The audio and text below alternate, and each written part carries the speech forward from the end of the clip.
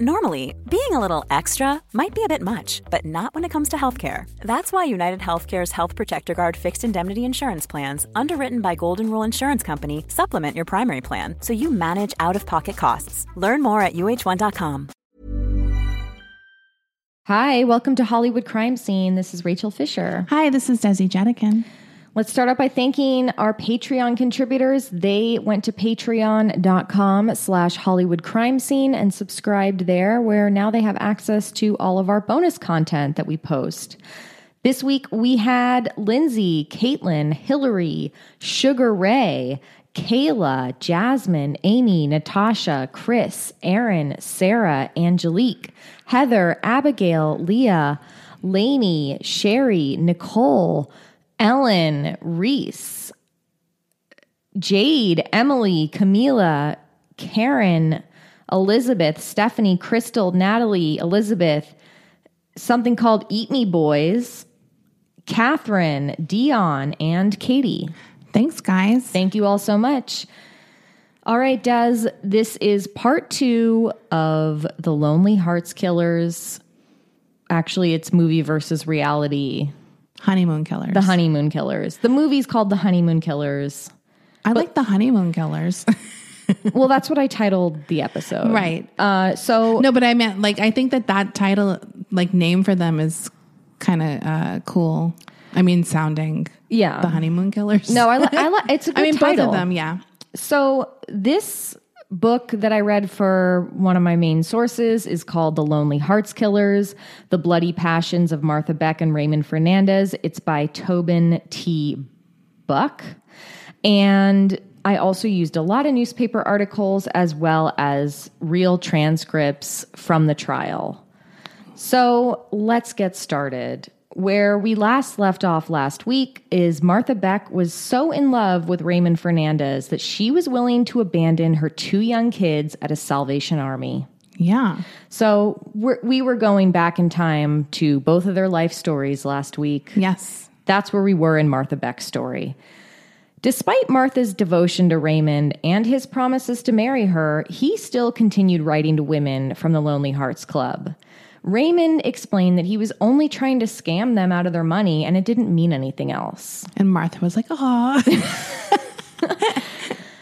Martha followed Raymond around the country as he wooed women he'd met through the Lonely Hearts Club. He even got married to one of them, a woman named Esther Henn in Pennsylvania. They were married on February 28th, 1948. According to Martha, one night her and Raymond and Esther played strip poker together. The deal was that whoever won got to fuck Raymond that night. Oh my God. Now, let me remind you, in case you forgot, that Martha and Raymond told all of these women that he picked up that they were siblings. This is sick. So I don't know how that works. Esther. First of all, it's not enough that Martha Beck was following Raymond around like a puppy dog. Right. All over and going on like dates with these women. Like Martha would tag along. She was living with them. Oh my God. I mean, this is the original Flowers in the Attic. And so Martha said that she won this game that night. Ugh. So she presumably fucked Raymond.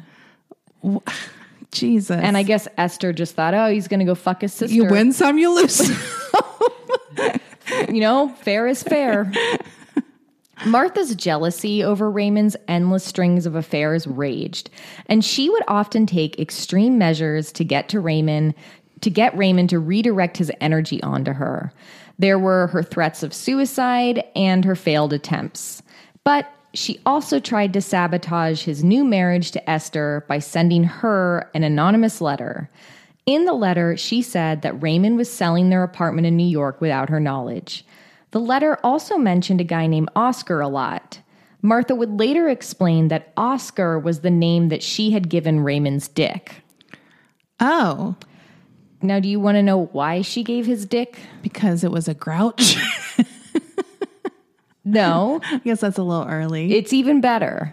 Okay. So during Martha's trial, she would tell the court why she named his dick Oscar. She said, quote, Each spring, an Academy Award is presented in Hollywood to the best performer and the best supporting role. Oh, God. In my estimation, Mr. Fernandez was the best performer in my private life, and the part of his body with the best supporting role, which was his penis, I named Oscar. Oh my God. She's a piece of work. Right? Have you ever had a guy who was like, I have a nickname for my dick? No. Have you? Once in high school. I mean, that makes sense. Right. High school. But Yeah. no, I would probably be like not into that. And I don't know if he was fully serious, but he was like, this is my dick's nickname. What was it? Denver. Denver. It's Mile High, baby. I don't know why. It's kind of like a rugged name. But that's really bizarre. I'm sorry. It's very bizarre. I haven't known a guy since that nicknamed his dick. I would be curious about the statistics on that. Like, is it a young thing? Do people not do that? I can't imagine meeting a man like who's 40 with like a nickname for his dick or something. Right. Or a woman who nicknamed their boyfriend's dick, maybe. I don't I've know. never done that. No. Martha also described some of her sex life during her trial. She explained that she had never been able to achieve orgasm during sex before, so she went to a doctor who suggested her and Raymond do oral. Raymond was the first person to ever make her come. Now, at the time, this is 1948. I think a lot of women lost their minds the first time they came during this period. Yes. And if the man was bad, they didn't care. Like, I've heard other people like leave their husbands for like a man who made them come during this period. Well, it's not that people weren't having oral sex then. It's that I think specifically like a woman receiving oral sex was more taboo. Oh, totally. And this, I guess, Martha going to a doctor, it's like, oh, it's prescribed by a doctor to make me come. And eat my pussy, RX. But honestly, like, yeah, eat my pussy, RX. Yeah. That's like, if that's your favorite thing, that can be helpful. That can alleviate stress. Well, it could also make you feel more desired. Yeah. I think. Like he's really into you. That's hot too. Right. And I think if people were doing oral sex, they definitely weren't talking about it. No, I mean, it's still to this day, we've heard like people think it's emasculating to go down on a woman. Like there's still that kind of point of view hanging around. Yeah. And it was probably even more prevalent back then. Right. I mean, it's really absurd. And especially in America, because we're such a puritanical country. Yeah. Wear your wife like a feed bag. Let's go. What could be more Midwest? After less than a month of marriage, Esther Henn left Raymond Fernandez. She had gotten wind that he was still married to his first wife in Spain, who he left behind with 4 children a few years prior. Oh. So he never divorced that woman. Wait, didn't he have a wife who died too? He was going to marry her. Oh, okay. That was the one he was going to marry. Okay. We're going to talk about her next. Okay. Because Esther also heard about the sudden death of his next wife, Jane Wilson. So I guess, yeah, they did get married, but it was like an illegal marriage. Okay. Because he was being a bigamist. Okay. So Esther hears about that he's still married legally to this woman in Spain. Then she heard about his next wife, Jane Wilson, who died of the mysterious stomach ailment. And on top of all of that, Raymond, she said, was prone to fits of rage that scared her. This is a quote from Esther. I was afraid of him. He continually carried on like a raving maniac and kept yelling and screaming at me. He wanted my insurance policy and money, but I refused to turn them over to him. She also said that she didn't believe him when he said that Martha was his sister. What? Clued her in there. She said, quote, they acted too lovingly to be relatives. When I saw him raw dogging his sister over my living room sofa, I started having suspicions. That's when I started asking questions. And she said she was pretty sure that both of them had been dosing her with sleeping pills. Ooh, that's scary. Yeah. And that was something that they did. Like Martha would get pills from, because she worked in hospitals. Right. She'd get barbiturates and she would just like dose these women. And what was the point of their dosing? Just to knock them out? To manipulate them and knock them out and steal shit from them. Martha had also pawned the diamond engagement ring that Raymond had given to her just 10 days after they had gotten married. To Esther. Yes. Esther's engagement ring. Oh my God. So Martha stole it. I don't know if maybe she stole it off of her when she was sleeping. Yeah. I have no idea. But Esther noticed that the ring as well as her watch were missing. And she noticed this when she also like discovered a receipt from a pawn shop in her own car and was like, hey. Right. She's really good at putting things together. Raymond and Martha's next victim was a woman named Myrtle Young who lived in Green Forest, Arkansas. She had been writing love letters back and forth with Raymond after they met through a Lonely Hearts Club. Myrtle owned and operated a hotel in Arkansas, and in August of 1948, she sold it for $6,000 and traveled north to Chicago to be with her new boyfriend, Raymond. At this time, he was going by Raymond C. Martin. Raymond managed to swindle $3,600 from Myrtle before their short-lived relationship ended. They didn't break up, but Raymond somehow convinced her to get on a bus heading for Little Rock, Arkansas. The bus made a stop in Springfield, Missouri. Feeling dizzy and sick, Myrtle got off the bus and stumbled around before she collapsed and was taken to a hospital. Myrtle died a week later. Oh my gosh. Raymond said that Myrtle had a stomach ache when she left him in Chicago, so he gave her a solution with baking soda in it to calm her stomach. Now, Myrtle did have a history of health problems, but her connection to Raymond and Martha raised eyebrows later. That's the real health problem. Yeah.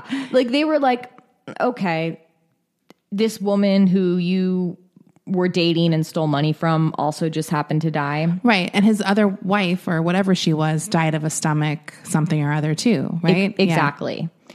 Now, Martha and Raymond both denied killing Myrtle. They said they only took her money. But Martha Beck did say, she was jealous of me. There's something, I mean, I don't know if they have a change of heart, but they're so brazen in their crimes. Like, they're not sorry at all, it seems, like from some of the quotes from Martha that you're saying. It's like, it's crazy. They're very brazen and they're never apologetic about any of it. Myrtle Young's cause of death was ruled to be a cerebral hemorrhage. After Raymond and Martha were arrested, an exhumation of Myrtle's body was ordered to test for drugs, but the exhumation never happened. Before she died at the hospital, Myrtle did say that she was drugged by a woman in Chicago. Oh. And that's where they had met her at. This woman in question was believed to have been Martha.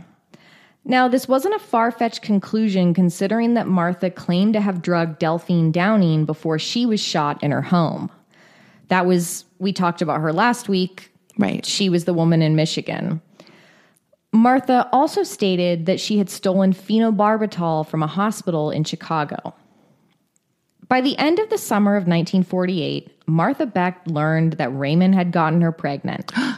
During this time, Raymond was in the process of wooing another woman named Irene de la Pointe. Martha was suspicious that Raymond was after more than just this woman's money, so she decided to write a letter to Irene stating that Raymond was after her money and that she wasn't even his sister. She was his lover. Raymond and Martha got into a fight about this, and Martha went down to South Carolina to stay with her sister. By November of that year, Raymond convinced Martha to induce a miscarriage. According to Martha, she did so by sticking a knitting needle inside of her. No. Yes. Jesus. She returned to New York, where she resumed her relationship with Raymond. Normally, being a little extra might be a bit much, but not when it comes to healthcare. That's why United Healthcare's Health Protector Guard fixed indemnity insurance plans, underwritten by Golden Rule Insurance Company, supplement your primary plan so you manage out-of-pocket costs. Learn more at UH1.com. Raymond began a whirlwind romance with another woman he met through the Lonely Hearts Club in December of 1948, 66-year-old Janet Fay. Whoa. Now, Janet was a widow who lived in Albany, New York, and it may have been a little odd that a man in his early 30s was coming on to her, but she was very flattered. Is she the oldest victim? Yes. In her letters to Raymond, Janet aged herself way down. She was like, I'm 40. Aw. Which obviously was much younger than she was. Raymond told her that his name was Charles Martin. On December 29th, Raymond drove with Martha to Albany to go see Janet. He, of course, as he always did, introduced Martha as his sister. Janet was head over heels for Raymond, and they planned to marry. On New Year's Day, 1949, Janet introduced her stepdaughter Mary and her husband to Raymond. This wasn't the first time Mary's stepmom had met a man through the Lonely Hearts Club. In fact, Janet had actually been scammed before by a guy she met through the Lonely Hearts Club a year prior. Wow. After that, Raymond convinced Janet to start giving him cash. On January 3rd, Janet withdrew thousands of dollars from various banks around Albany and handed Raymond close to $4,000 in cashier's checks. Damn. She also gave him $2,000 in cash. That night, Janet, Raymond, and Martha drove to Long Island, where Raymond and Martha had rented a home under the name Mr. and Mrs. Charles Martin. Janet and Raymond prepared wedding announcements to be sent out to her friends and family. The announcements contained a single word: surprise! Oh my God. Janet signed her name at the bottom of each piece of paper. At this time, Martha was in the kitchen making dinner. When they all went to bed, Martha and Janet retired to the single bed in the one-bedroom home, while Raymond went to sleep on the couch. According to statements and trial transcripts made by Raymond and Martha, here's what went down next. At around 3 or 4 a.m., Janet got up and went into the living room and knelt by the couch where Raymond was sleeping. She woke him up and started complaining to him about all the money she had given him. She said she wanted it back now. Raymond went up to the bedroom where Martha was, and he said, "Martha, keep this woman quiet." Raymond then said he was going to go to the bathroom. He said to Martha, "I'm going to go to the bathroom, and you go and talk to her and bring her back to bed." Martha went down to the living room where she saw Janet Fay butt naked on the couch, spread eagle. Sorry. That was unexpected. Martha gasped and said, "Oh my God, what are you doing?" And Janet replied that she wasn't expecting her. She was expecting Charles, a.k.a. Raymond. Martha said to Janet, "For a woman of your age, you're the hottest bitch I've ever seen." Really? Yes.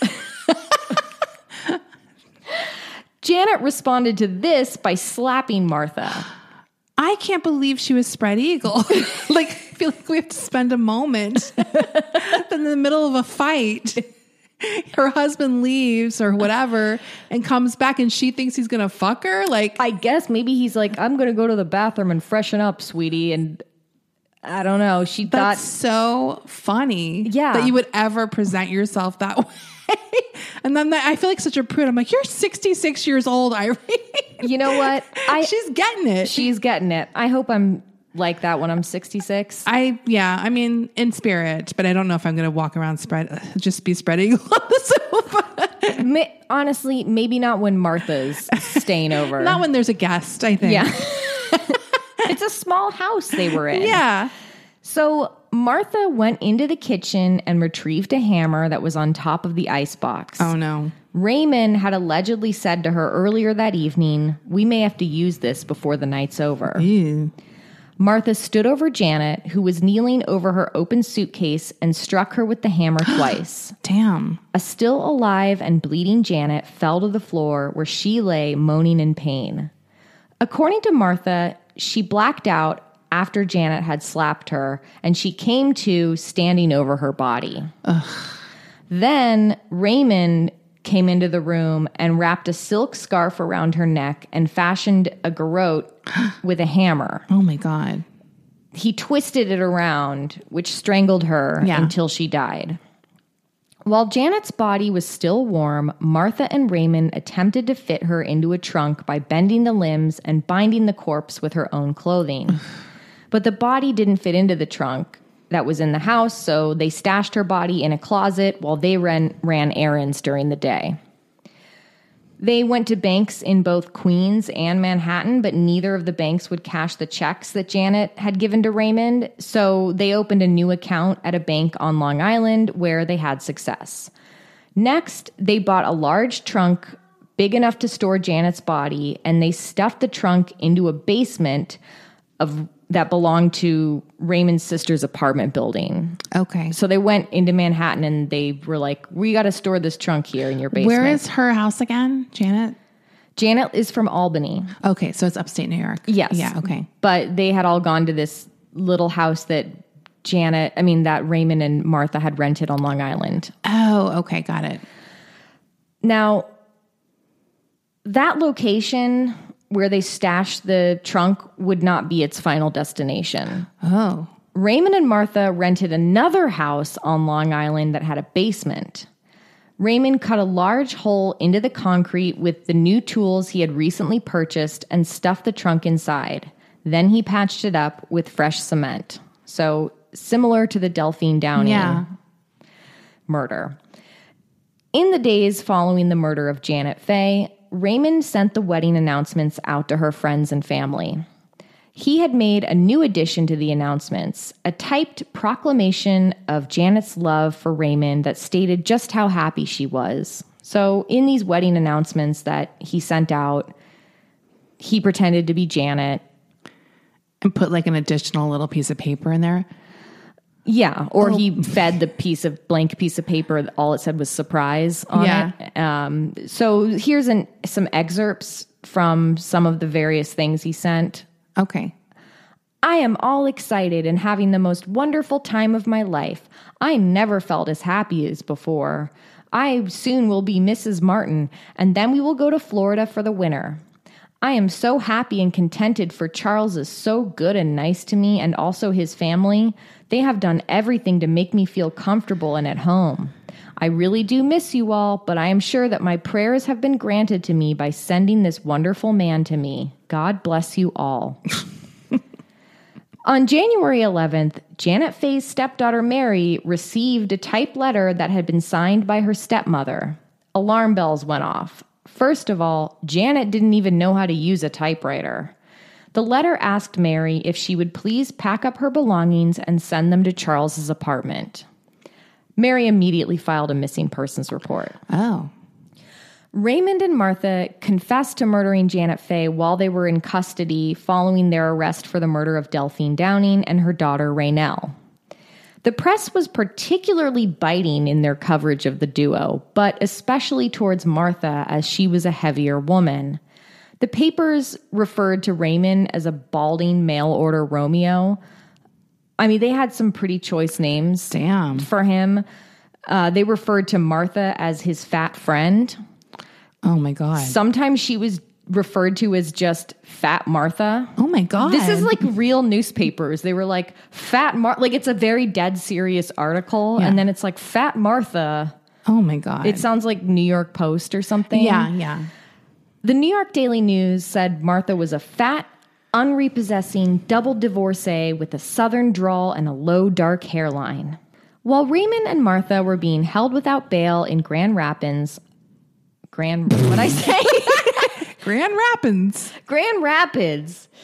authorities in both Michigan and New York deliberated over whether or not the pair would stand trial. Where? Oh, where? Yeah, because there were several locations of murders. Yes. Now, as we talked about last week, they were arrested in Grand Rapids, Michigan, for the murder of Delphine Downing and her daughter Raynell.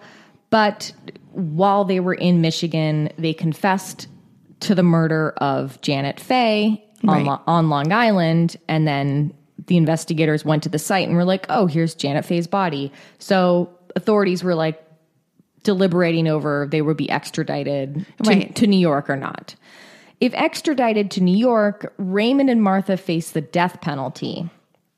Michigan authorities weren't opposed to sending them to New York, as an outraged public demanded that they pay for their crimes in blood. Raymond said he was frightened of the electric chair, but was willing to plead guilty to murder in both states. One night, Raymond sent a letter to Martha's jail cell claiming that he was still in love with her. Raymond and Martha wound up being extradited to New York, and the trial began in June of 1949. They arrived in New York very nicely dressed, Raymond in a fedora shirt and coat, and Martha in a black floor-length Persian lamb coat. Nassau County District Attorney James Gehrig employed the help of Dr. Perry Lichtenstein, who was a criminal psychiatrist, to diagnose the duo in case they tried to plead insanity. Raymond and Martha had the same lawyer and the same trial. Oh, damn. This guy named Herbert Rosenberg. I mean, typically they'd try to use them against each other. Yes. Yeah. In the opening statement, Rosenberg said that it couldn't be proven that Raymond was even in the room when Janet Faye was murdered. He then pivoted to his other client, Martha. He told the jury that she was insane and couldn't be held responsible for her actions. So the defense strategy is to be like, you can't prove that she did it, but she's insane. Or right. Yeah. Raymond didn't do it. And also, they're not being tried for Delphine Downing's murder. This is just for Janet Faye's murder. It is unusual that both of them just willingly confessed almost instantly, right? Well, we're going to get into that. Okay. Rosenberg went on to chastise the district attorney for his bloodthirsty demand that his clients see the electric chair. He called James Gehrig an electric chair-minded, conviction-happy person. Yeah. During the trial, Rosenberg also asserted that Raymond and Martha's Michigan jailhouse confessions were coerced. Oh. Rosenberg sought to get their Michigan confessions thrown out, arguing his clients were sleep-deprived when they made them. So that was also a big part of the defense strategy. And that is true, that the investigators, when they were when they were interrogating Raymond and Martha, this is like a civil rights issue. Like they weren't fed. They were kept up for days on end. Right. This was not the way. We know that this is not kosher or whatever. You don't do it this way. This is not how for a reason. Right. This is not how it's supposed to be done. Rosenberg was allowed to question Michigan District Attorney Roger McMahon on the stand, asking if he promised his clients any kind of a deal if they confessed. McMahon admitted that he told Raymond if he signed his confession statement, he would lock it in a safe and no one would ever see it. Oh, damn. Yeah, that's pretty bad, right? Rosenberg asked, "Isn't it true you said that if it ever saw the light of day, you would resign as district attorney?" McMahon said yes. Now, while it is true McMahon never turned over that signed confession, a copy of the unsigned confession was turned over to the New York prosecution. So he had a loophole. As evidence. Yes, that was his way of doing that. I had my fingers crossed behind. I mean, basically. And he said Martha Beck needed no coaxing from investigators at all. She willingly admit all the murders, immediately. Then Rosenberg made a seemingly bizarre request. He asked McMahon to produce the signed confession that was still in the safe at the request of his client, Raymond Fernandez. Rosenberg explained his strategy, quote, "I need those confessions to the Michigan killings to bolster my insanity defense. Remember, Martha is supposed to have drowned a baby girl in Michigan by holding her by her feet and ducking her head underwater. I say Martha Beck was insane, and her conduct in Michigan proves it." As for Raymond, he believed that the signed confession contained evidence on how he was duped into confessing and mistreated by the investigators. The trial was delayed for a week to produce these confessions, and then it resumed again on July 5th. Rosenberg continued questioning McMahon about Raymond being beaten while in police custody. He denied that any beatings took place. Next, he quizzed McMahon about Martha's confessions. He said that Martha willingly admitted to the murder of Janet Faye and that at the time investigators weren't even investigating her. Like, they didn't even know she was dead. Right. She just blurted it out. Oh, and we also killed this other woman on Long Island. This went on for days, with other Michigan investigators called to testify by the defense. Rosenberg grilled one detective about if he recalled Raymond saying he would do anything to keep Martha out of trouble. Raymond and Martha sat in their chairs giggling as Rosenberg continued to grill the detective. I mean, there was this one guy that Rosenberg, like, really made an ass out of on the stand. Oh, shit. So his clients, Raymond and Martha, are, like, laughing their fucking asses off. I mean, it seems like they got a pretty good attorney. Considering the circumstances, yeah. Like, he really is doing everything he can. He is. He's definitely seems like a pretty good defense attorney. Because I don't doubt that this police misconduct happened. Right. Whether or not they're still guilty. I still think they did it, they did it, but go through the right channels, because then it could fuck everything up. Right. Yeah. So the Daily News said, quote, Fernandez shook with laughter. His beefy paramour coyly hid her smirks with a handkerchief. Oh, my God. At one point, Martha cried out that a witness was lying about showing her evidence while she was in her cell. Judge Pecora scolded Rosenberg and told him to get a hold of his client. So this is a real kind of wild trial that's going on. I wish they still had trials like this. I feel like they're so tame nowadays. No. This was like in the paper every single day. Right. There was a lot of antics, even from their attorney. Yeah. He would like regularly dunk on these witnesses to the point where the court was laughing. Oh my God. Like even just the people watching were like, they couldn't help but laugh.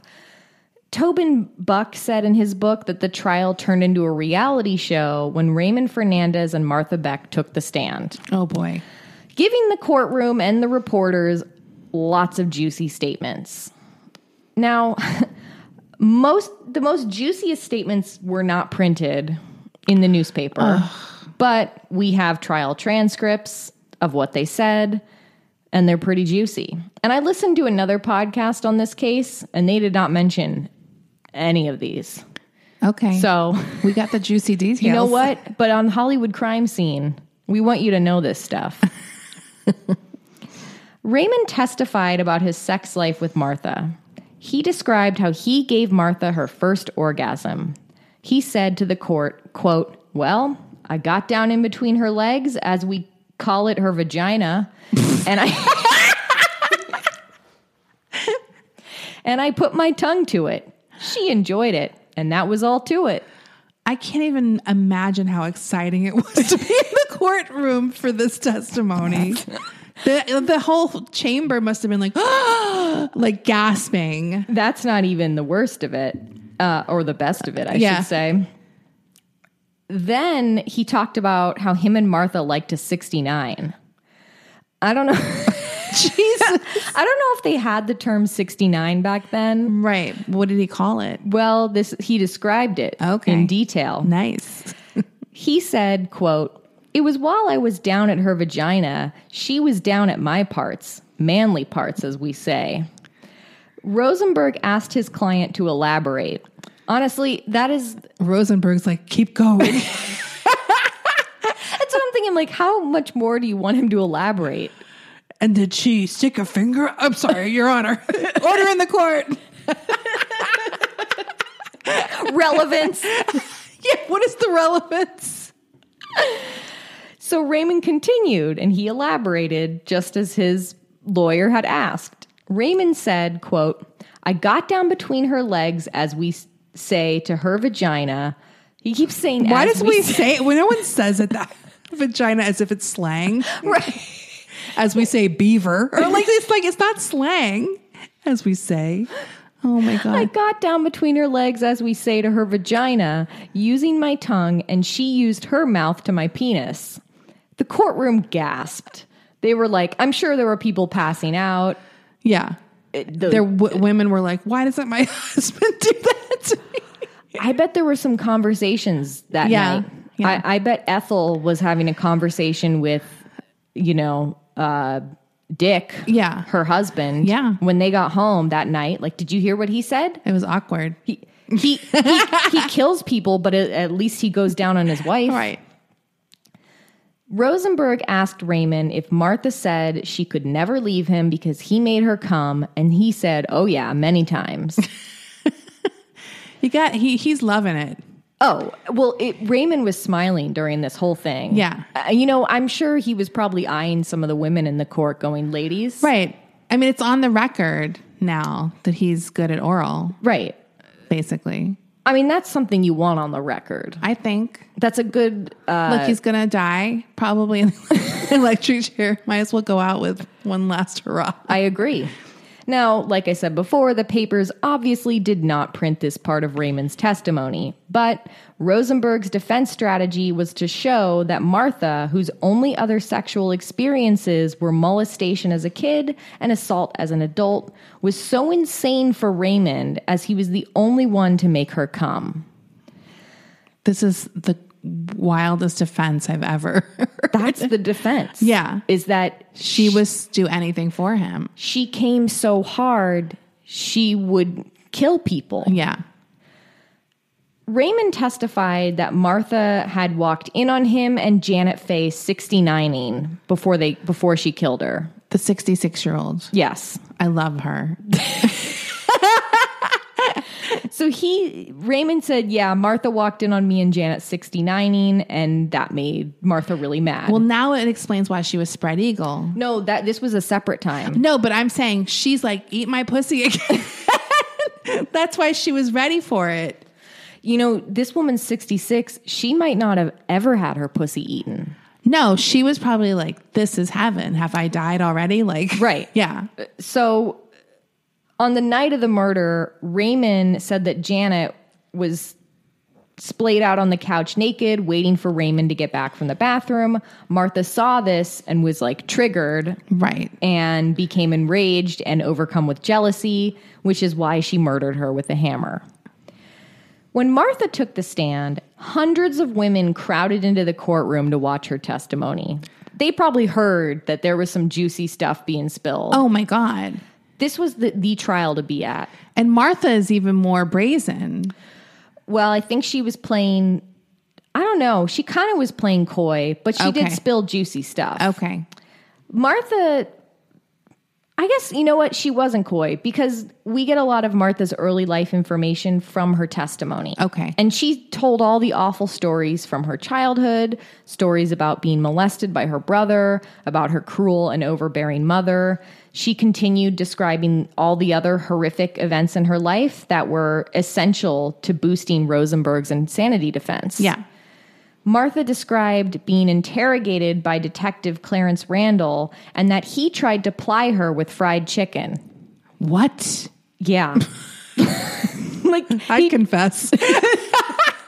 I mean, look, if somebody tried to ply me with fried chicken, I would be insulted, but I would also want the fried chicken. Yes. I mean, it's a novel approach. It's kind of like on 90 Day Fiancé when Michael tries to apologize to Angela by giving her a cake. Yeah.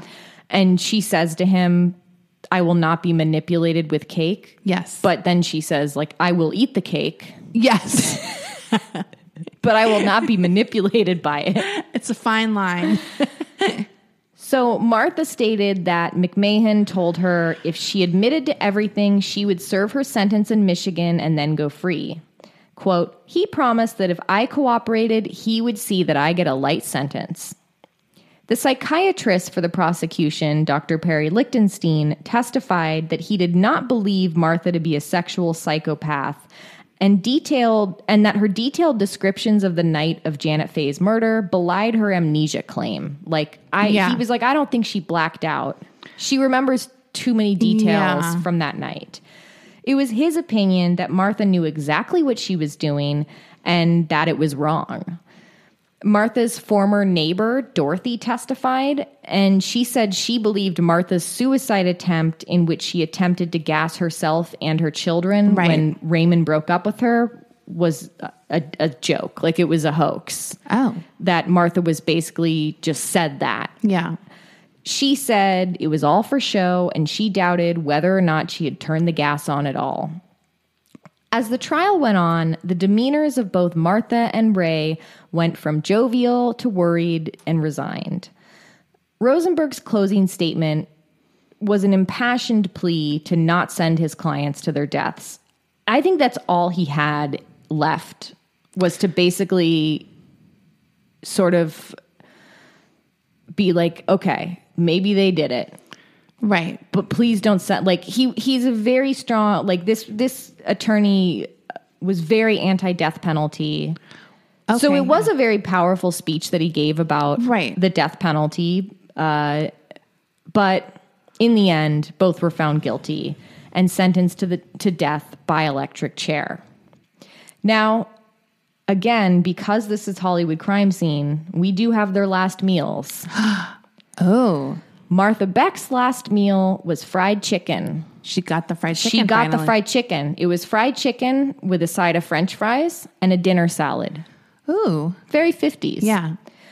Raymond's last meal was an omelet with onions in it, a side of sliced tomatoes, and almond ice cream. Disgusting. That sounds like a diet. Dude, it's like, I'll have a scoop of cottage cheese. and a turkey patty. Yeah, that's awful. What's almond ice cream? Well, that sounds good. That sounds good if it's like real ice cream. Yeah. I've never heard of that flavor though. Whenever I see an option like on a menu that's literally a side of sliced tomatoes, I want to vomit. Because you know it's going to be bad tomatoes. I know what those tomatoes look like. They're mealy. They're barely red. They're like pale red and mealy, and like they belong on a cheeseburger. I'm surprised Martha didn't get a dessert. She didn't want dessert. I think she was full. Yeah. She was satiated. She was fucking satiated with that fried chicken and French fries and dinner salad. I'm not wasting any room on a salad. I don't think I'm getting a salad my last meal. No. Absolutely not. No. Once again, in my opinion, the best last meal is John Wayne Gacy's. Was that, and he had strawberries, Well, right? yeah, that was the one off the wall thing. He had fried chicken, fried shrimp, some kind of cake, Yeah. like strawberry shortcake maybe. Or chocolate cake maybe. I can't remember. Maybe it was just the strawberries. But the fact that he had both fried chicken and fried shrimp, Yeah.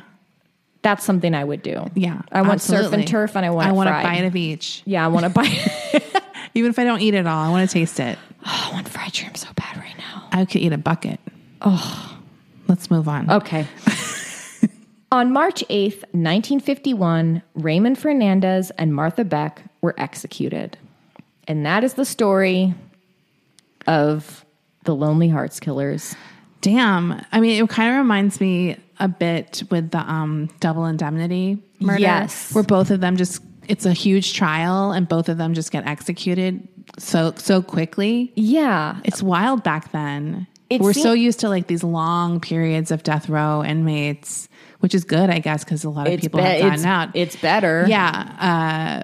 But it's weird how fast it was back then. And this was even a longer process than we have seen in a lot of these old cases, because they were convicted in the summer of 1949 and then they were executed in 1951. Right.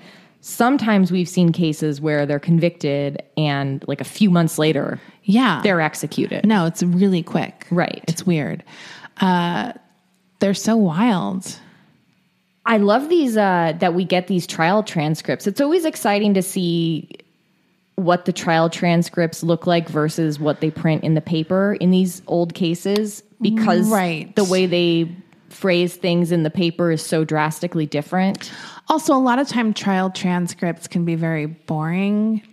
But if the people are testifying, the defendants are testifying, you know it's going to be a little more interesting stuff there. Yeah. So it's nice that they both testified, I think, Yeah. to get more information. Right, and we got a lot of information about their early life and how Yeah. they met. So, yeah, but it was a very interesting book. This person who wrote it, Tobin Buck, it's clear a lot of research went into it. I mean, it was like a very thorough book. But do you think Martha was the murderer?